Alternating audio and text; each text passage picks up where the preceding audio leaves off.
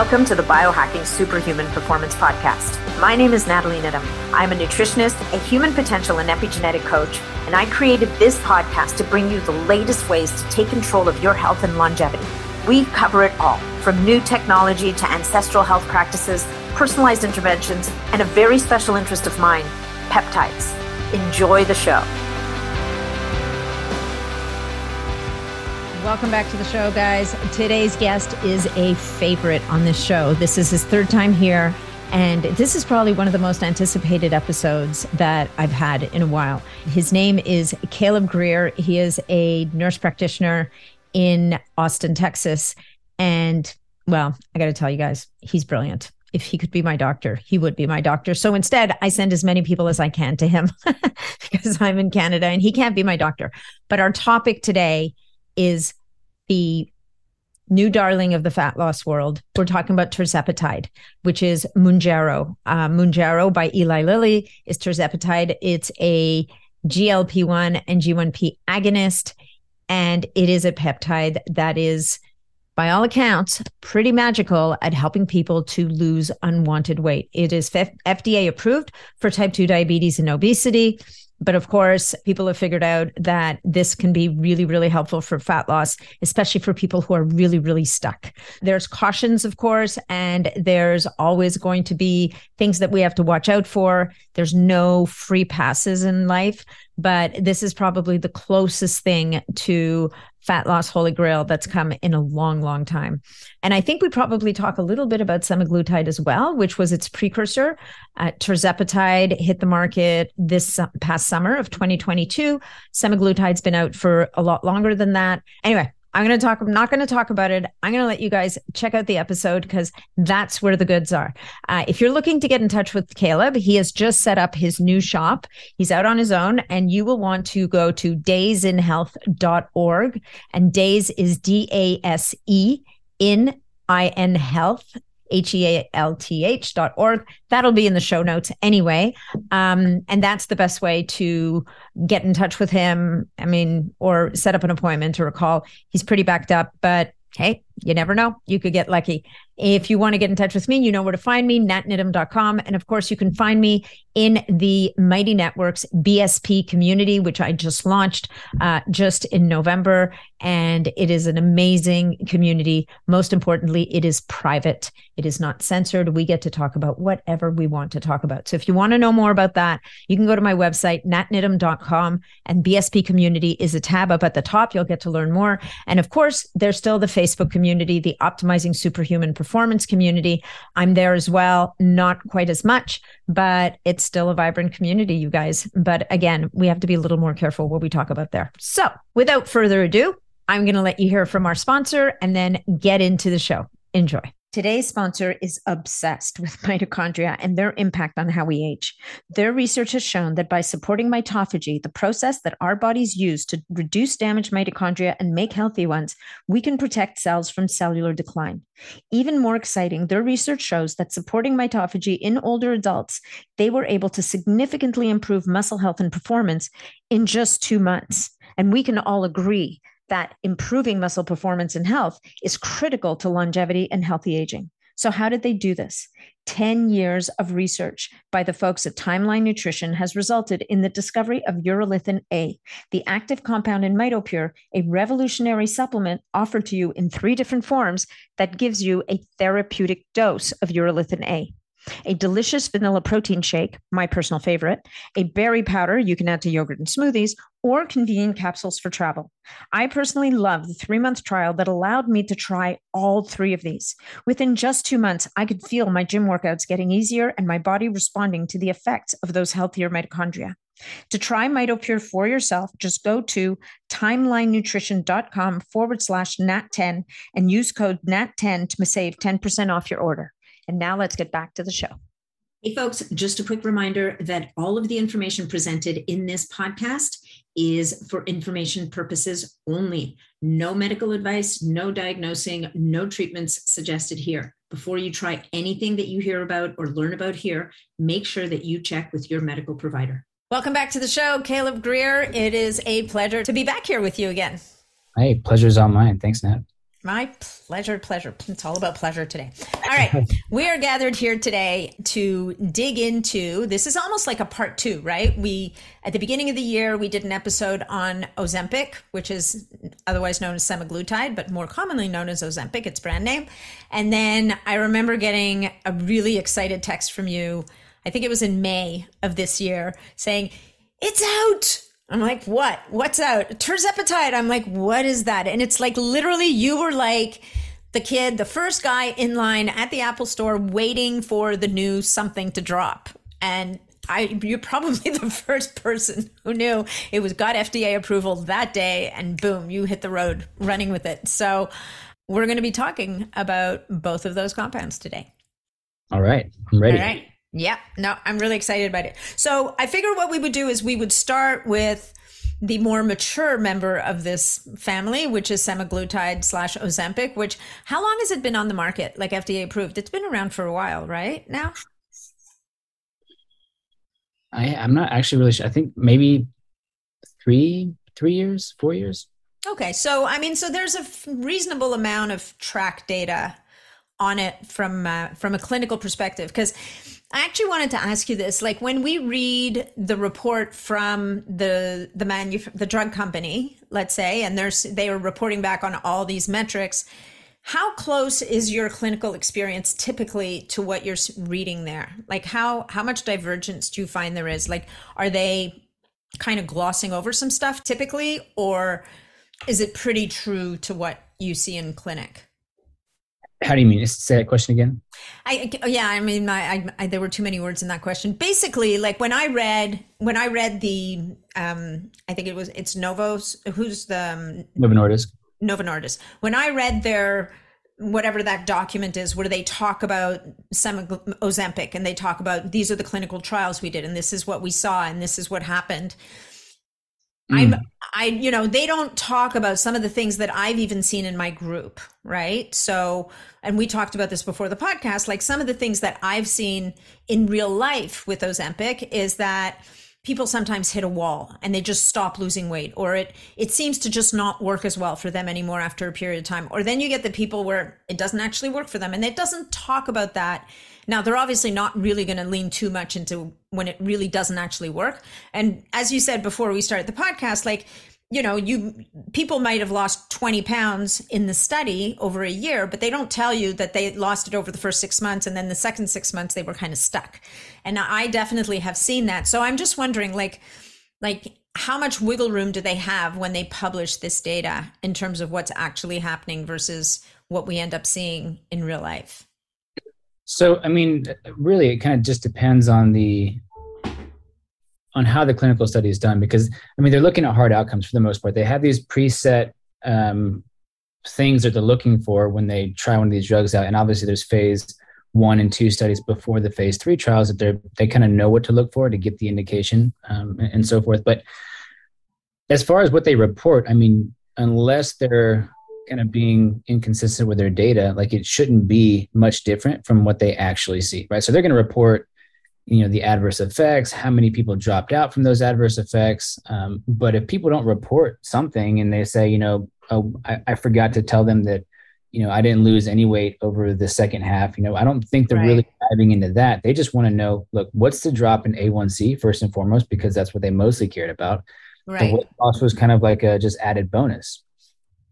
So, until they kind of designated the route for Wegovy and increasing the dose and really going after the weight loss benefits, with those initial 2017, 2018 clinical trials, they were just looking at it as a diabetic agent that also had benefit with cardiovascular and renal protection and everything else that they kind of have touted as additional benefits to diabetics taking it.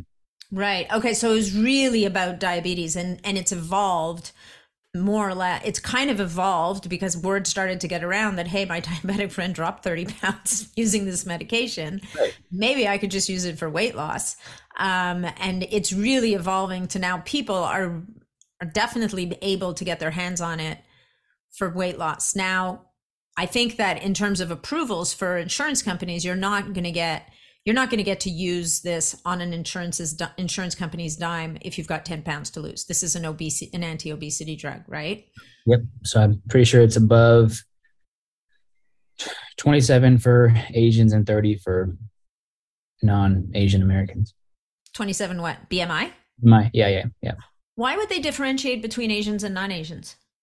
So because they have a visceral fat component that's more of a genetic thing, right? So they have more proclivity to be quote unquote skinny fat. And so they've actually developed a different BMI scale for people with Asian ancestry because they store fat differently. That's so interesting. So so the bar is lower for them than it is for other people, or higher, lower. So the BMI metric for overweight and obesity is less for Asian ancestry than it is for Caucasian or, any other. Interesting. Let's maybe do a quick recap on Ozempic in case people didn't listen to our first episode, which was in February of this year. There's still a lot of misunderstanding around what Ozempic is and all of the potential benefits and even downsides. So in terms of black box warnings, there's really two black box warnings for Ozempic. One is a outside risk of thyroid cancer, which you were telling me earlier. To date, we've yet to see in humans. It really was only reported in the rat studies. And then the second one was a possibility of developing pancreatitis, which even in my limited experience in my community, I've seen a couple of people who've developed pancreatitis from using it. So have you seen this clinically as well? And in the cases that you've seen clinically, were you able, even after the fact, to say, this person, we might have guessed it because, I don't know, like either they're a drinker or they have some other stressor on the pancreas that now as a clinician, you're saying you're asking certain questions of people to try and get an understanding. Is there a chance, do you have a slightly higher chance of developing pancreatitis? So yes, I have seen it, right, from an acute pancreatitis perspective. I mean, most people are not willing to try it again afterwards, and we're not really. I wouldn't think so. Yeah. So if you get pancreatitis and it's been confirmed with amylase or any of the other lipase type issues with the serum levels behind pancreatitis, it's a no-go. Now, looking for people that have a proclivity to develop pancreatitis, it's not always a good indicator because the GLP-1 class is actually it's pro-regenerative for pancreatic tissue. So even though it does contradiction there, right? Yeah. So even though it does kind of stress the pancreas and make it work harder, it also makes it work less than it's working for normal insulin responses from a diabetic's diet and lifestyle, right? So it's working kind of overtime already, just because in the case of a diabetic, they're releasing tons of insulin to get normal levels of blood sugar down. So it's already on overload. Giving the medication actually reduces the burden because, when they're eating less, so they have a little bit of gut rest, they're consuming less, they're losing weight, so there's less fatty infiltration in the pancreas. So overall, I think the net benefit is pancreatic health. And you just don't know. I mean, the people that have had pancreatitis have not been obese, right? So, and they have not had diabetes. So on that end of the spectrum, I would say that it's not really that likely for the population it's indicated for.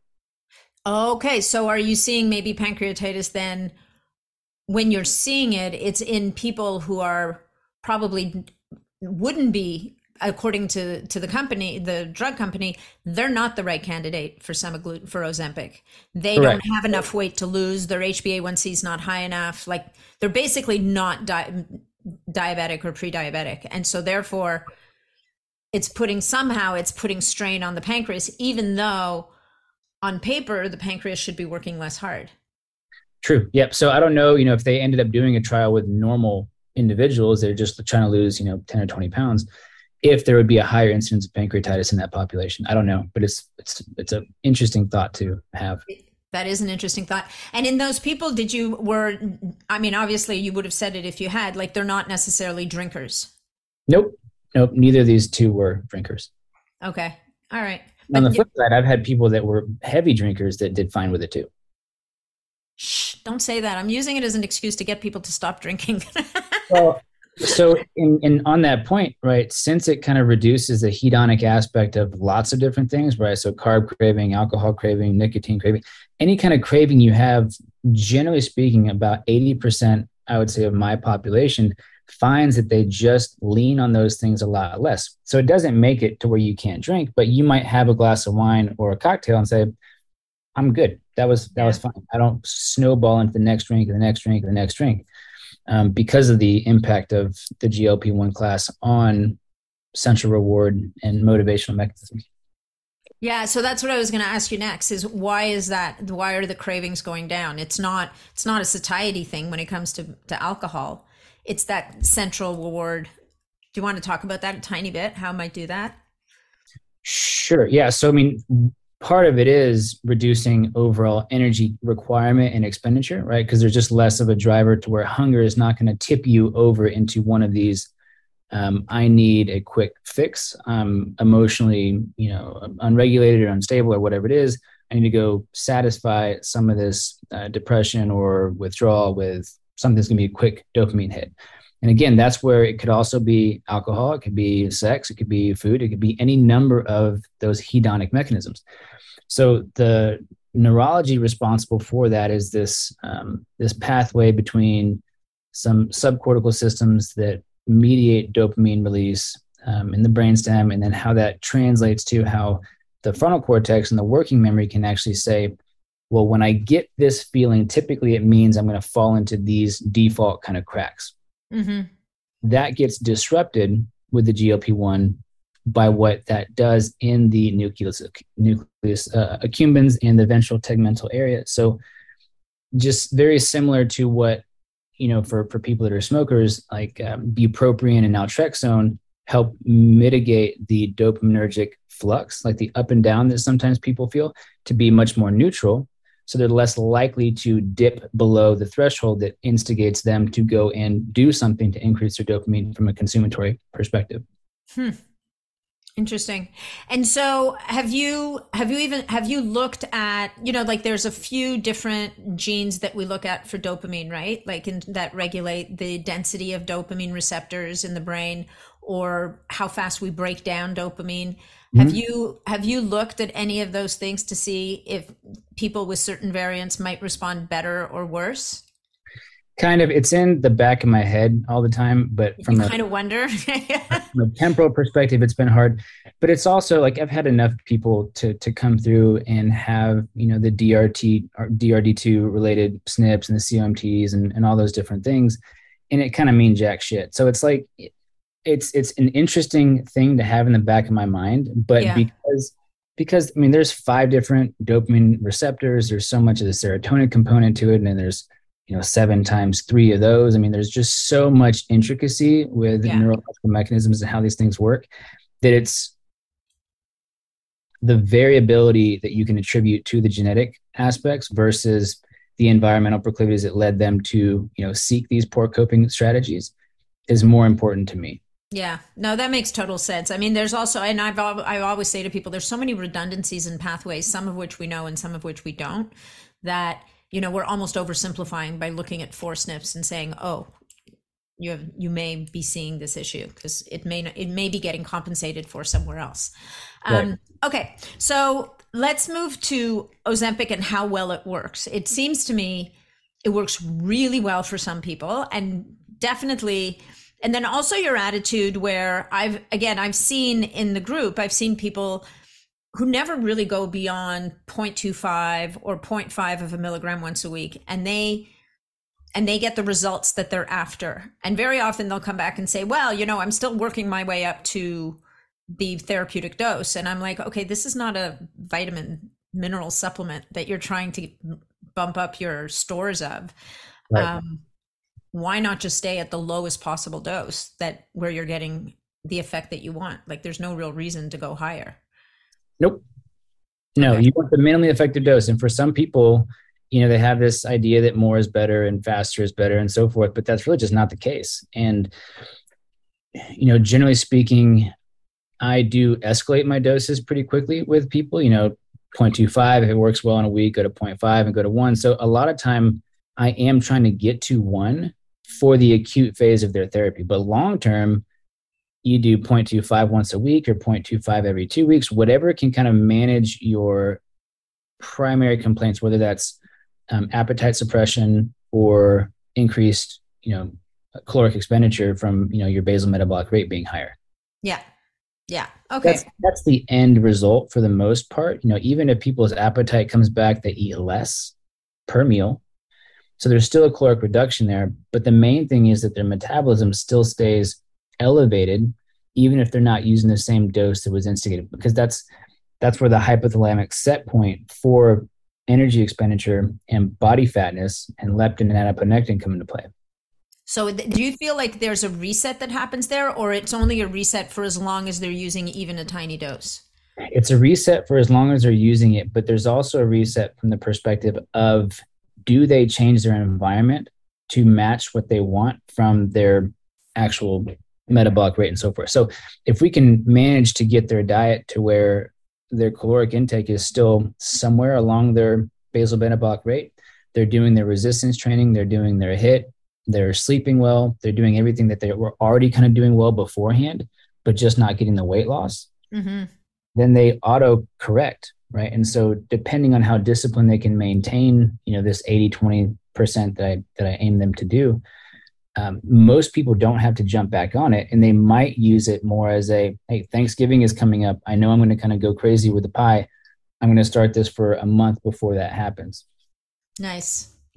So, okay. So that really dovetails into the next thing I wanted to talk about is, how important it is for people to use this time when they're using, whether it's Ozempic or what we're going to talk about yet next, Mounjaro, like use this time where your drivers to overeat or eat the wrong things or whatever are diminished, to build these better habits so that you eventually don't need it as badly or may be able to wean off completely. Correct. Yeah. So most people are like, I don't want to take a drug to do this, blah, blah, blah. And it's like, well, look, you've done this for how long? You've been perfect with your diet. You've been perfect with your sleep. You've been perfect with your exercise. What do you expect to change here that's going to be different? Like your metabolism just working against you. And there's really nothing you can do except for, lots of ice baths and different modalities that people just aren't committed to doing or can't commit to doing because of availability of the resource. Or discomfort. Let's put it out there. Not everybody is willing to sit in an ice bath. I think most people that I've asked to do an ice bath are gung-ho enough to do it. They just can't do it enough. Yeah.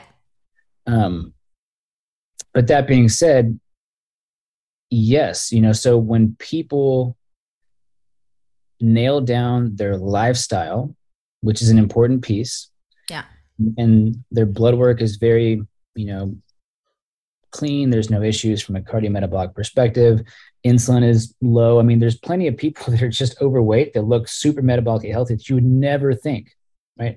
Like I was for sure you'd have diabetes, or I was for sure that you had at least insulin resistance or something else, or high cholesterol, something that would indicate poor lifestyle, right? But a lot of people don't. And that's when they come, they're like, I've done everything right?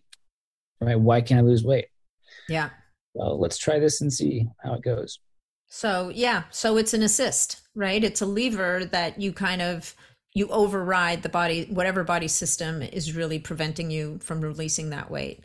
And I get it from people also sometimes, and not that I prescribe this stuff, but when we're talking about whether they're going to talk to their provider about getting a prescription for, and it's a little bit, it's like anything else. People, and I respect that. I mean, people are like, no, I should be able to do this on my own. And you're like, and to your point, they've been struggling and working at it for so long.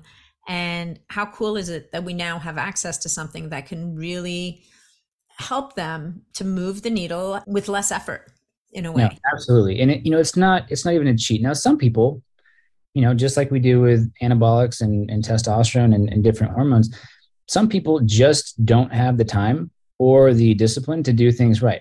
Does that mean that they should go on and be unhealthy and be overweight and live to a detrimental quality of life?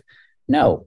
Right. Yeah. So if we can take and adjust that, people are going to try their best, and it's an opportunity cost, right? So what is the cost of continuing to be unhealthy if I don't help them in this manner, right? Mm-hmm. It's going to be a lot higher, where, if they take a shot once a week and they can maintain their appetite and eat better and do all these different things, what do I care if they're using a tool instead of doing it on their own, effort and discipline? Absolutely. Yeah, I'm all over that. I'm with you. So I have a question for you. Do either of the GLP-1 tools, and we'll talk about Mounjaro in a minute, Do they impact digestion? Like I know that it slows down gastric emptying. I know that it makes you feel fuller faster. Things slow down. What about the secretion of hydrochloric acid, like the actual digestion of food? Is there more of a challenge there? And are you finding that people do better if you give them, let's say, digestive enzymes or HCl to take with their meals, and not so much, of course, that it's going to drive reflux, which can also be an issue, but are you finding that there's maybe a bit more of a need for that? Yes, mostly because people, when they're overweight, they're going to have a reduction in both pancreatic and gastric secretions of their different peptidases and so forth. So I definitely think that because of the gastric emptying issue, that giving digestive enzymes with HCl and ox bile and all those different kinds of things are helpful, because even if it sits in the stomach for a longer period of time, at least it's getting digested. And when it finally passes through, it's amino acids, it's fatty acids that are mostly lipolyzed, and then that the carbohydrates are going to be broken down to a larger degree than they otherwise would be if there's not enough. Yeah. Yeah. No, and I would say that low hydrochloric acid and insufficient enzymes is kind of the state of the nation. Yeah. But to your point, though, plenty of people are on, acid reflux medications, whether it's a PPI or an H2 blocker or just over the counters like Tums, and, educating them on the fact that, look, yeah, you don't have reflux, but you're not actually helping the problem is difficult, because the reflux sucks so bad. Right. Yeah. So if you got someone that has to sit up at night because they can't sleep, because if they go horizontal, they're going to burn their throat off. Yeah. Again, it's kind of this give and take where, all right, you can keep it up for a month just so we can address the weight and kind of hopefully reduce some of the push on the diaphragm. And if there's like an hiatal hernia, or if there's any issues organically that are causing the reflux, sometimes weight loss in general can help that heal. Yeah. It just takes the pressure off, right? Yeah. And then you give them the BPC, and I have a whole get off PPI protocol with different things. But, we run that after the fact that they're on board and they're more excited about their changes. Yeah, for sure. And I think at this point, most people on PPIs have seen enough literature that said, or it's even come to them in discussion, that long-term use, chronic use of PPIs really has some pretty significant presents significant health challenges down the road, whether it's cardiovascular disease, bone health, whatever the case may be. So I have found over the last couple of years that people are a little bit more open to the dialogue of, like you said, using the PPI strategically when you really need it as a short-term, which I think is what they were developed for initially, was really a short-term use, but then not to be leaned on for the next 10 years of their life. Very true. Yeah. Okay, so let's move on to the new kid on the block and how it's different than the not so old kid on the block. Yeah, I know. So I think I feel like I should preface that the semaglutide was still a blockbuster. It's still a fantastic peptide. It does great work, but there have been, these instances where I get caught up in my own pattern recognition and I start to be a little bit more biased than I should, and say, look, this is going to be great. You're going to lose X amount of pounds in X amount of weeks. And, the side effects are this, this, and this, but here's my experience with how many people have that and so forth. And it just takes 2 or 3 people to come back and say, I didn't lose anything. I just threw up all day instead. Yeah. I got nothing. Yeah. So, enough of that happened to where I was like, well, I'm just going to start presenting this more like I do anything, where there's ups and downs, there's pros and cons, and there's risks and benefits that might include you not losing anything and just having adverse effects. Hey folks, just a quick minute to thank our sponsor for this episode, Oxford HealthSpan, makers of Primeadine, the only spermidine supplement that I personally use and recommend to my clients and family. Spermidine has earned a permanent spot on my longevity stack. Research has shown that spermidine positively impacts 6 of the 9 hallmarks of aging, including protecting your DNA from damage as you age. Regular users also experience visible results after just 1 to 3 months, including better hair, skin, nails, and deeper sleep. I choose Primeadine because it is the only spermidine supplement on the market that is free of any additives or excipients, while including a prebiotic to feed your own bacteria bacteria to make more of your own spermidine. And now Primeadine also has a gluten-free version. To try Primeadine, go to Primeadine.com and use discount code BIONAT15 to save 15% off your purchase. And now let's get back to the episode. And then I think the other scenario as well, and we talked about this with a common client, is people who lose weight reasonably well with Ozempic for a period of time, and then all of a sudden, for reasons that nobody really understands, it stops. Like they just get stuck, they plateau, and that's it. It's almost like the body has figured out a hack around it, and it's back to hunkering down and not releasing another ounce. That's exactly kind of what happens. So there's this process of, tachyphylaxis is the term that's used when you take a medication and then after a while, your body kind of gets used to it and you need more and more of that same medication to get the same effect. So that is kind of mediated, at least with semaglutide in the GLP-1 class, by this, it's called beta-arrestin activity. And so there's a transmembrane protein basically complex that will start to engulf receptors like the GLP-1 receptor. And based on its stimulation, so with semaglutide, it's got such a innate binding potential for the GLP-1 receptor that once you get that high concentration in the cells and tissues, the body starts to say, we've got a lot of this signal going on. Let's start this beta recruit activity. And it starts to arrest the receptor, bring it inside and destroy it. Wow. And so is that a permanent effect, or does it recover after a period of time? It recovers after a period of time. This is a pretty well-known kind of process that is monitored with most drug therapies, right? Huh. Everyone's kind of interested, okay, this works. How long does it work for? What's the mechanism by which this is not working after a while?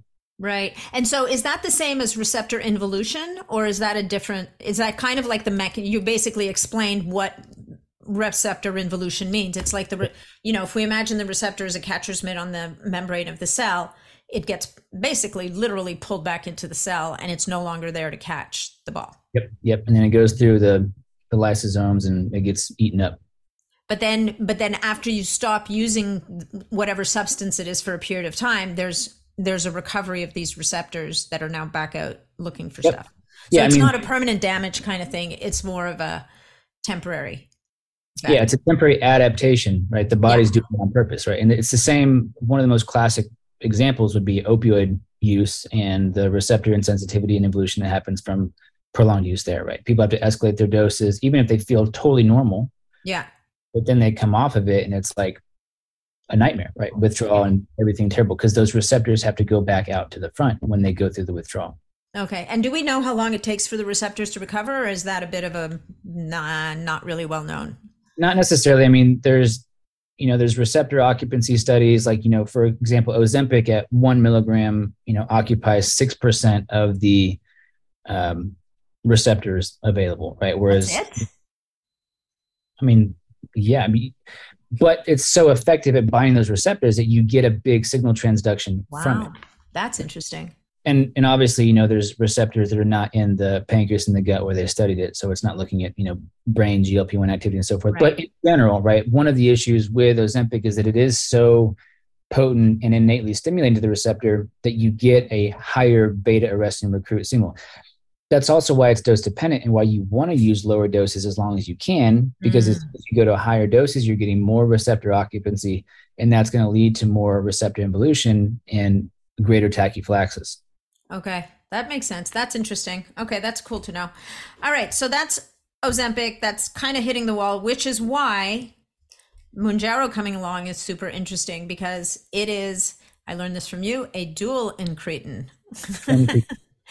What is it? Twin cretin? Twin cretin, yep. Well, twin cretin is way easier to say than dual incretin, because then I was like, is it duo incretin or tool incretin? Anyway, so it's a twin cretin. So we are now leaning in on G1P and GLP-1.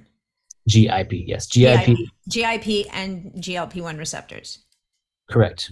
Yep. And so this molecule tirzepatide is actually, it's not two peptides, right? It's just one that has activity at GIP receptors and GLP-1 receptors. It's a full agonist at the glucose dependent insulin-tropic polypeptide. That's what GIP is, and a partial agonist at the GLP-1 receptor. So it's got about 51% potency at the GLP-1 receptor, which is why, even though it results in the same kind of downstream signaling, and even more so than Ozempic, it's not as potent at actually binding all the receptors, which is what basically allows for it to have a longer therapeutic response.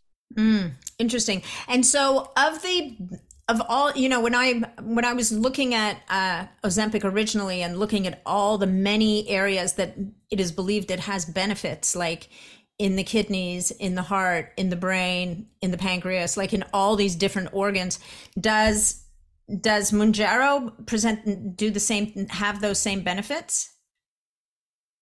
Or is it because it's going after two different receptors, is it less maybe protective to the pancreas? Or because I know that Ozempic is being studied for Alzheimer's, for example, if it might be helpful there. There's some clinical trials. Classes in general, right? So, I mean, think about it from a more fundamental perspective, right? Anything that reduces blood glucose, anything that reduces area under the curve insulin, right? So not that the GLP-1s are going to make your insulin spike like it should after you eat a meal, but it comes back down to baseline much faster. So the whole area under the curve for that insulin spike is less. Yeah. That will have a greater effect on the proliferation of the arterial smooth muscles and the vasculature, helps with nitric oxide signaling, all these different things that promote vascular function and endothelial health. That's going to pay dividends in the long term for cerebral vasculature, for renal vasculature, for cardiovascular. Okay. So from a very fundamental perspective, it's got a huge impact on the basic pathways to aging and so forth. Right. Like it's just going really far upstream. Yeah. And I mean, again, also from the caloric restriction perspective, right? If you can live life at a 500 or 600 calorie deficit, if that's that 25% threshold that gets you your longevity benefit and you don't have to try. Yeah. It's a win. Win. It's like going back in time where we didn't have excessive amounts of food in our environment, that we could just kind of eat for nutrition and work and do all the different things.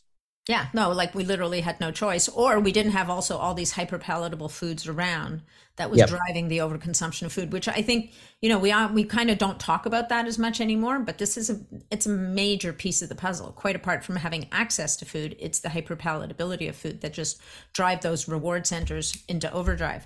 So, okay, so then let's talk a little bit about Mounjaro. And so how is it different from Ozempic, and what have you seen? Because now you've been using it in clinic. What are we now? We're kind of mid-September, since May. I think it was July. July is when we were first able to actually use it. So halfway, so like it was literally mid-July. So July, August, September. It's been almost 3 months. Yeah. It'll be 2 months. Yeah. This in a few days. Okay, so it's not been very long. So what are you seeing so far? I know that there's one person in particular you told me about that we've worked with together, who had come to a complete standstill with Ozempic, and Mounjaro just revved up the engine in rather dramatic way. Yeah, I mean it's pretty incredible. So fortunately there's kind of a dose equivalency, even though it's not exact, right? So basically the 5 milligram Mounjaro, which is the second dose, the first therapeutic dose, the initial is 2.5. So the first therapeutic dose at 5 milligrams was studied head to head against Ozempic at 1 milligram. Mm-hmm. And again, if you go to the consistent regimen for Ozempic, it's 0.25 for a month, and then 0.5 for a month, and then 1 is, so after 2 months, you get to the therapeutic dose of Ozempic, but here after the first month, you can get to the therapeutic dose of Mounjaro. That being said, most of my clients were already on 1 or 0.5 of Ozempic, so we just transferred them exactly to the 5 milligrams of Mounjaro, or if they're on 2 milligrams, we'd go up from there. So even though it's only been 2 months, we've had people at therapeutic doses for those 2 months. Mm-hmm. Even for the people that couldn't tolerate Ozempic whatsoever, like I'm talking cyclic vomiting, like terrible. Yeah. No issues whatsoever. Like I didn't even have to give people Zofran for nausea. Like some people had a little bit and they're like, that's totally fine. They ate something and it went away. Yeah. There's been a little bit more diarrhea with Mounjaro for whatever reason, which is a comforting change for people that got super constipated on Ozempic. So yeah. But net, the weight loss has just been incredibly different with Mounjaro versus Ozempic. I mean, the rate at which it falls off, the dose at which it falls off. And, the best part is that I haven't had that same kind of fatigue issue that I've had with Ozempic, where, 1 or 2 months, they have to change their exercise routine, which can be annoying, especially if they're not losing the weight like they want to. Mm-hmm. And so there's just been less variables. Interesting. Yeah, because I was going to say Ozempic, I've definitely, again, in the group, seen a few people who had to stop using it because they were just exhausted. Like for whatever reason, it just hit them really hard in that way. And I remember you saying to me that with the Mounjaro, there just seems to be fewer of those side effects of the gastric, the nausea, the sickness, and the fatigue. Yeah, and I think part of that's primarily due to the smaller GLP-1 activity. Right. Because it gives you most of the CGRP, which is, in my opinion, what leads to most of the adverse kind of alarm going off, centrally speaking. Okay. I have had a couple of people vomit the first day, which was interesting. The potential for the max concentration can be like 8 to 72 hours after taking the shot. So on Ozempic, it was generally like, after 3 or 4 days, that's kind of when you have your highest probability of the worst side effects. Whereas with Mounjaro, I had to go back and look at this because I was like, why are you having such issues the first day? Because I usually don't tell people to take Zofran until the day after. So these people told me like, hey, I took it, I threw up just once. It wasn't terrible, but it just took me by surprise. And then after that, they had no issues. But that first 8 hours, for some people, they can get a higher concentration of it in their blood than they're expecting to. Right. And then it just sits there. It just stays at that high concentration. Like, because I know that with Ozempic, the half-life is what, like 4 days or something? Yeah, same 4 or 5 days. And this one's still also 4 or 5 days, but the Cmax again is earlier in that shift than it is with the Ozempic. So it's like a fast car. It gets from 0 to 100 in less time. Yeah. Potentially, right? I mean, potentially, some people yeah. Later on.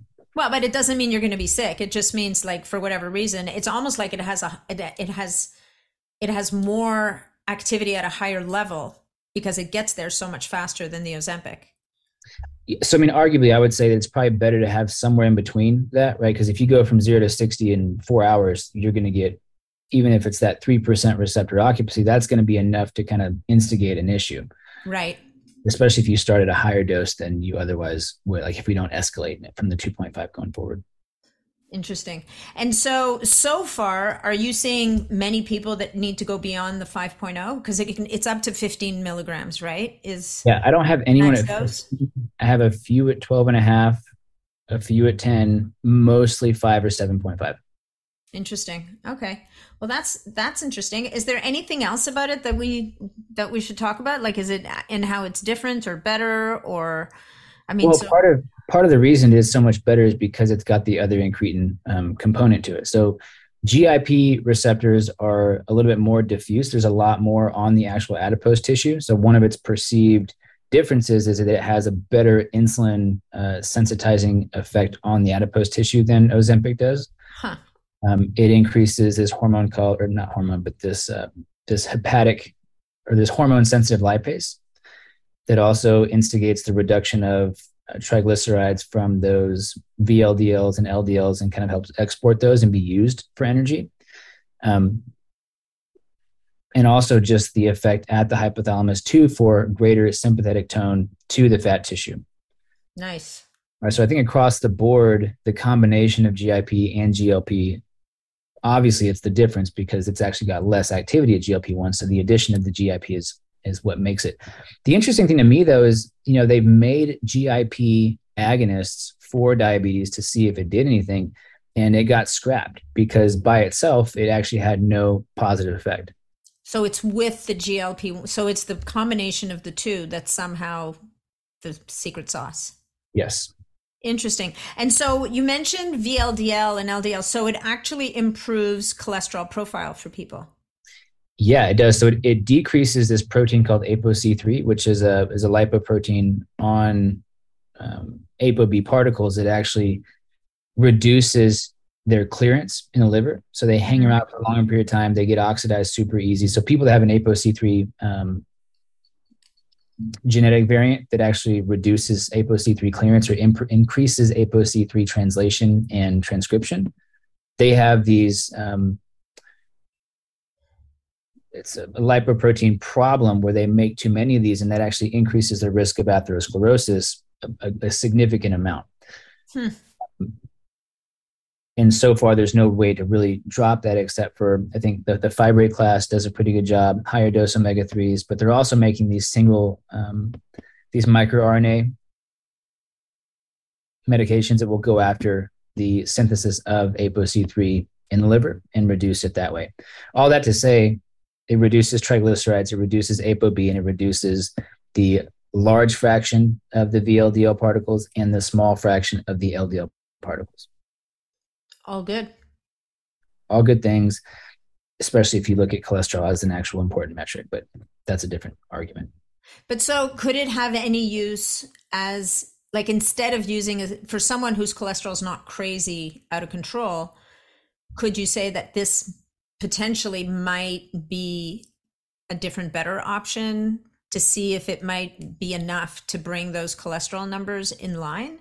No, I wouldn't say that. I mean, I would say that it's safe to say that by improving body composition and improving also metabolism and reducing fatty liver and all those different things, that might be the mechanism by which it's actually doing it, right? Attacking the triglyceride metabolism.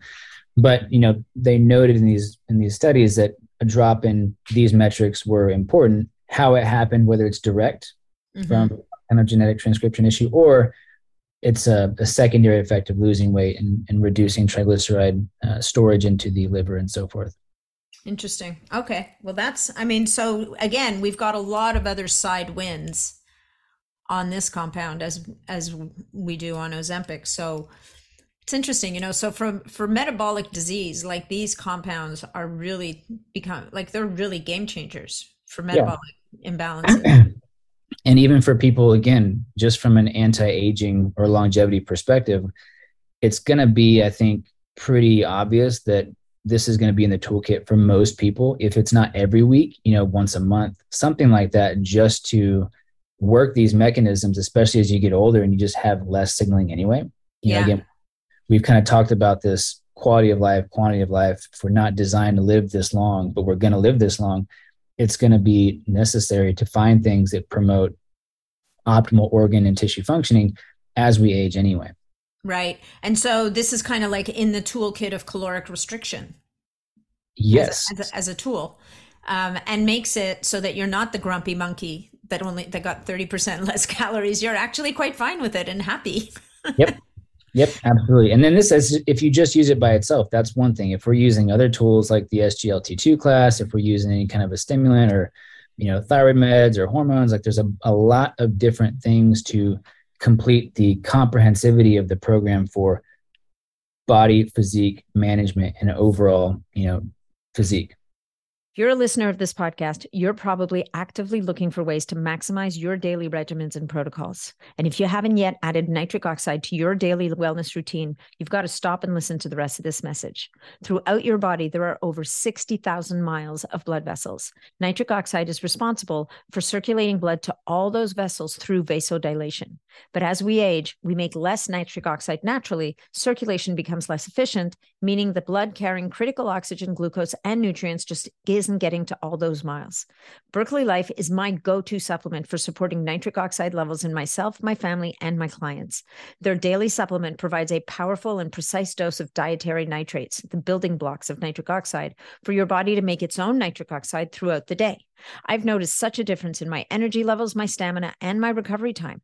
The more I learn about nitric oxide's role in the body, including its impact on oxidative stress levels and proper hormone balance, the more I encourage all my listeners and clients to incorporate it into their regimens. You can access Berkeley Life's nitric oxide support supplements by going to berkeleylife.com and using practitioner code NIDDBL to place your order when you register and check out. You will also save 10% off your first order. Once again, berkeleylife.com, practitioner code NIDDBL. And now let's get back to the show. To finish off, because we've probably been talking for almost an hour now, and you're going to have to go soon, and I'm going to have to jump at some point. Let's just spend our last few minutes talking a little bit about the foundation stuff that you work on with your patients before you go here. I mean, you might introduce these right out of the gate because somebody really needs it and they need that. You know, they almost need that ray of light that says, yes, we can move the needle for you. And that gives them hope and encouragement and makes them feel happy.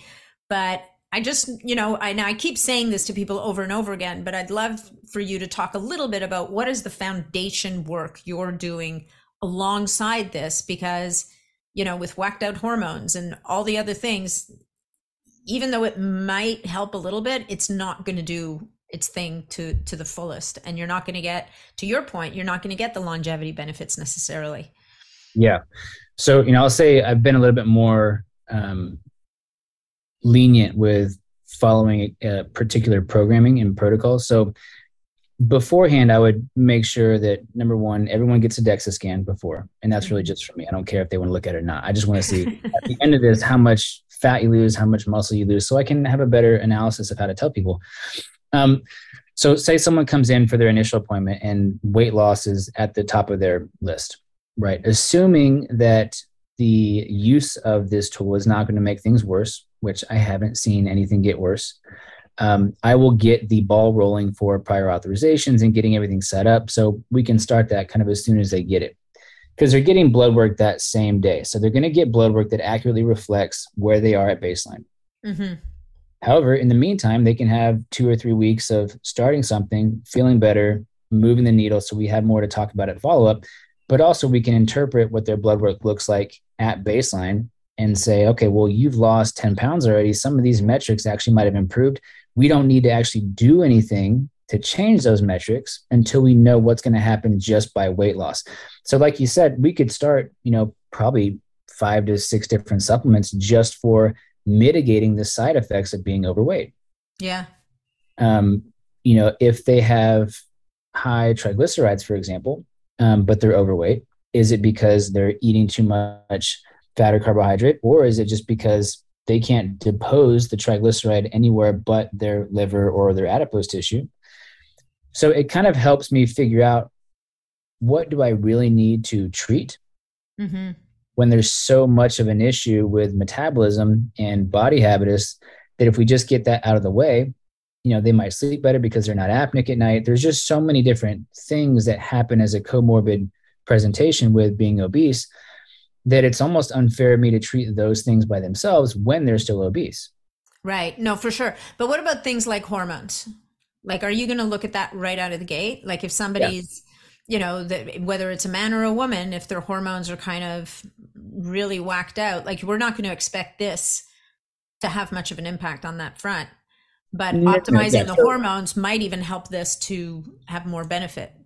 Yeah. So there's age brackets for sure. And I mean, obviously when males come in and they're whatever age, but they're super overweight, then testosterone is typically going to come back low, whether or not it's because they're overweight or unhealthy or because they have a gonadal or a hypothalamic issue. I don't know at that point. So it still might be better to say, okay, do this stuff first before we do an intervention like, hormones or whatever. Now, if we've got a menopausal lady, like that's going to be a number one thing too. Right. So it's kind of common sense at that point, right? If they're overweight, they're not sleeping well, they can't go to the gym, they have knee pain, all that kind of stuff. Throwing testosterone in the mix is probably not the smartest thing to do at first. It might be. We just have to take each one by itself. But it's an explanation. Say, look, if we get you to lose weight, especially when people aren't super on fire to just start things that they're going to do for the rest of their life, if we get weight down, if they can get back in the gym, if they can start moving heavy weight, if they don't have as much pain, if they can eat better, if they have better relationships because they don't hate themselves for being overweight, it's such a domino effect that it's, again, it's a wisdom thing, right? Mm-hmm. It would be unwise to do all these different things just based on their presentation instead of look at things from a fundamental avenue of what is the biggest reason you are not getting to where you want to be in your health related goals. Yeah. Yeah. No. And this is the mover and the shaker in so It is. many And ways. also people that buy in, I mean, if someone's done, and I see this all the time, they did keto, they did paleo, they did, carnivore, they did all these different good diets that work for a lot of people, but it didn't work for them. And so then they come in, they're like, I don't know what's wrong with me. I did what my buddy did. I did this, I did that. And again, it's not their fault. Yeah. Yeah. And so helping them understand that there are things that can move the needle in the right direction, and then we're going to use those. And when they see that that's true, one, they trust me more, and two, they trust themselves more, and then they can get back on the habits that they already had established and see more benefit. Absolutely. And there's a thing I know for sure with Ozempic, and I'm sure it's the same with Mounjaro, where if you're improving the uptake of glucose and skeletal muscle over time, it's going to make it easier to exercise. For sure. On top of having less weight to carry around, like you get this crazy snowballing effect of all arrows start to line up and point in the same direction, kind of thing. Yeah, and again, if you're calorically deplete, you're running AMPK, you're doing all these other different autophagy pathways. You're obviously losing a ton of weight. You have increased, adrenergic stimulation of fat tissue. There's so many things going in the right direction for autophagy and for the turnover of just crappy tissue, that it would be like doing a Prolon or some other kind of fast where you're still doing caloric intake, with amino acids and collagen and all these different things that are easy to digest. Yeah.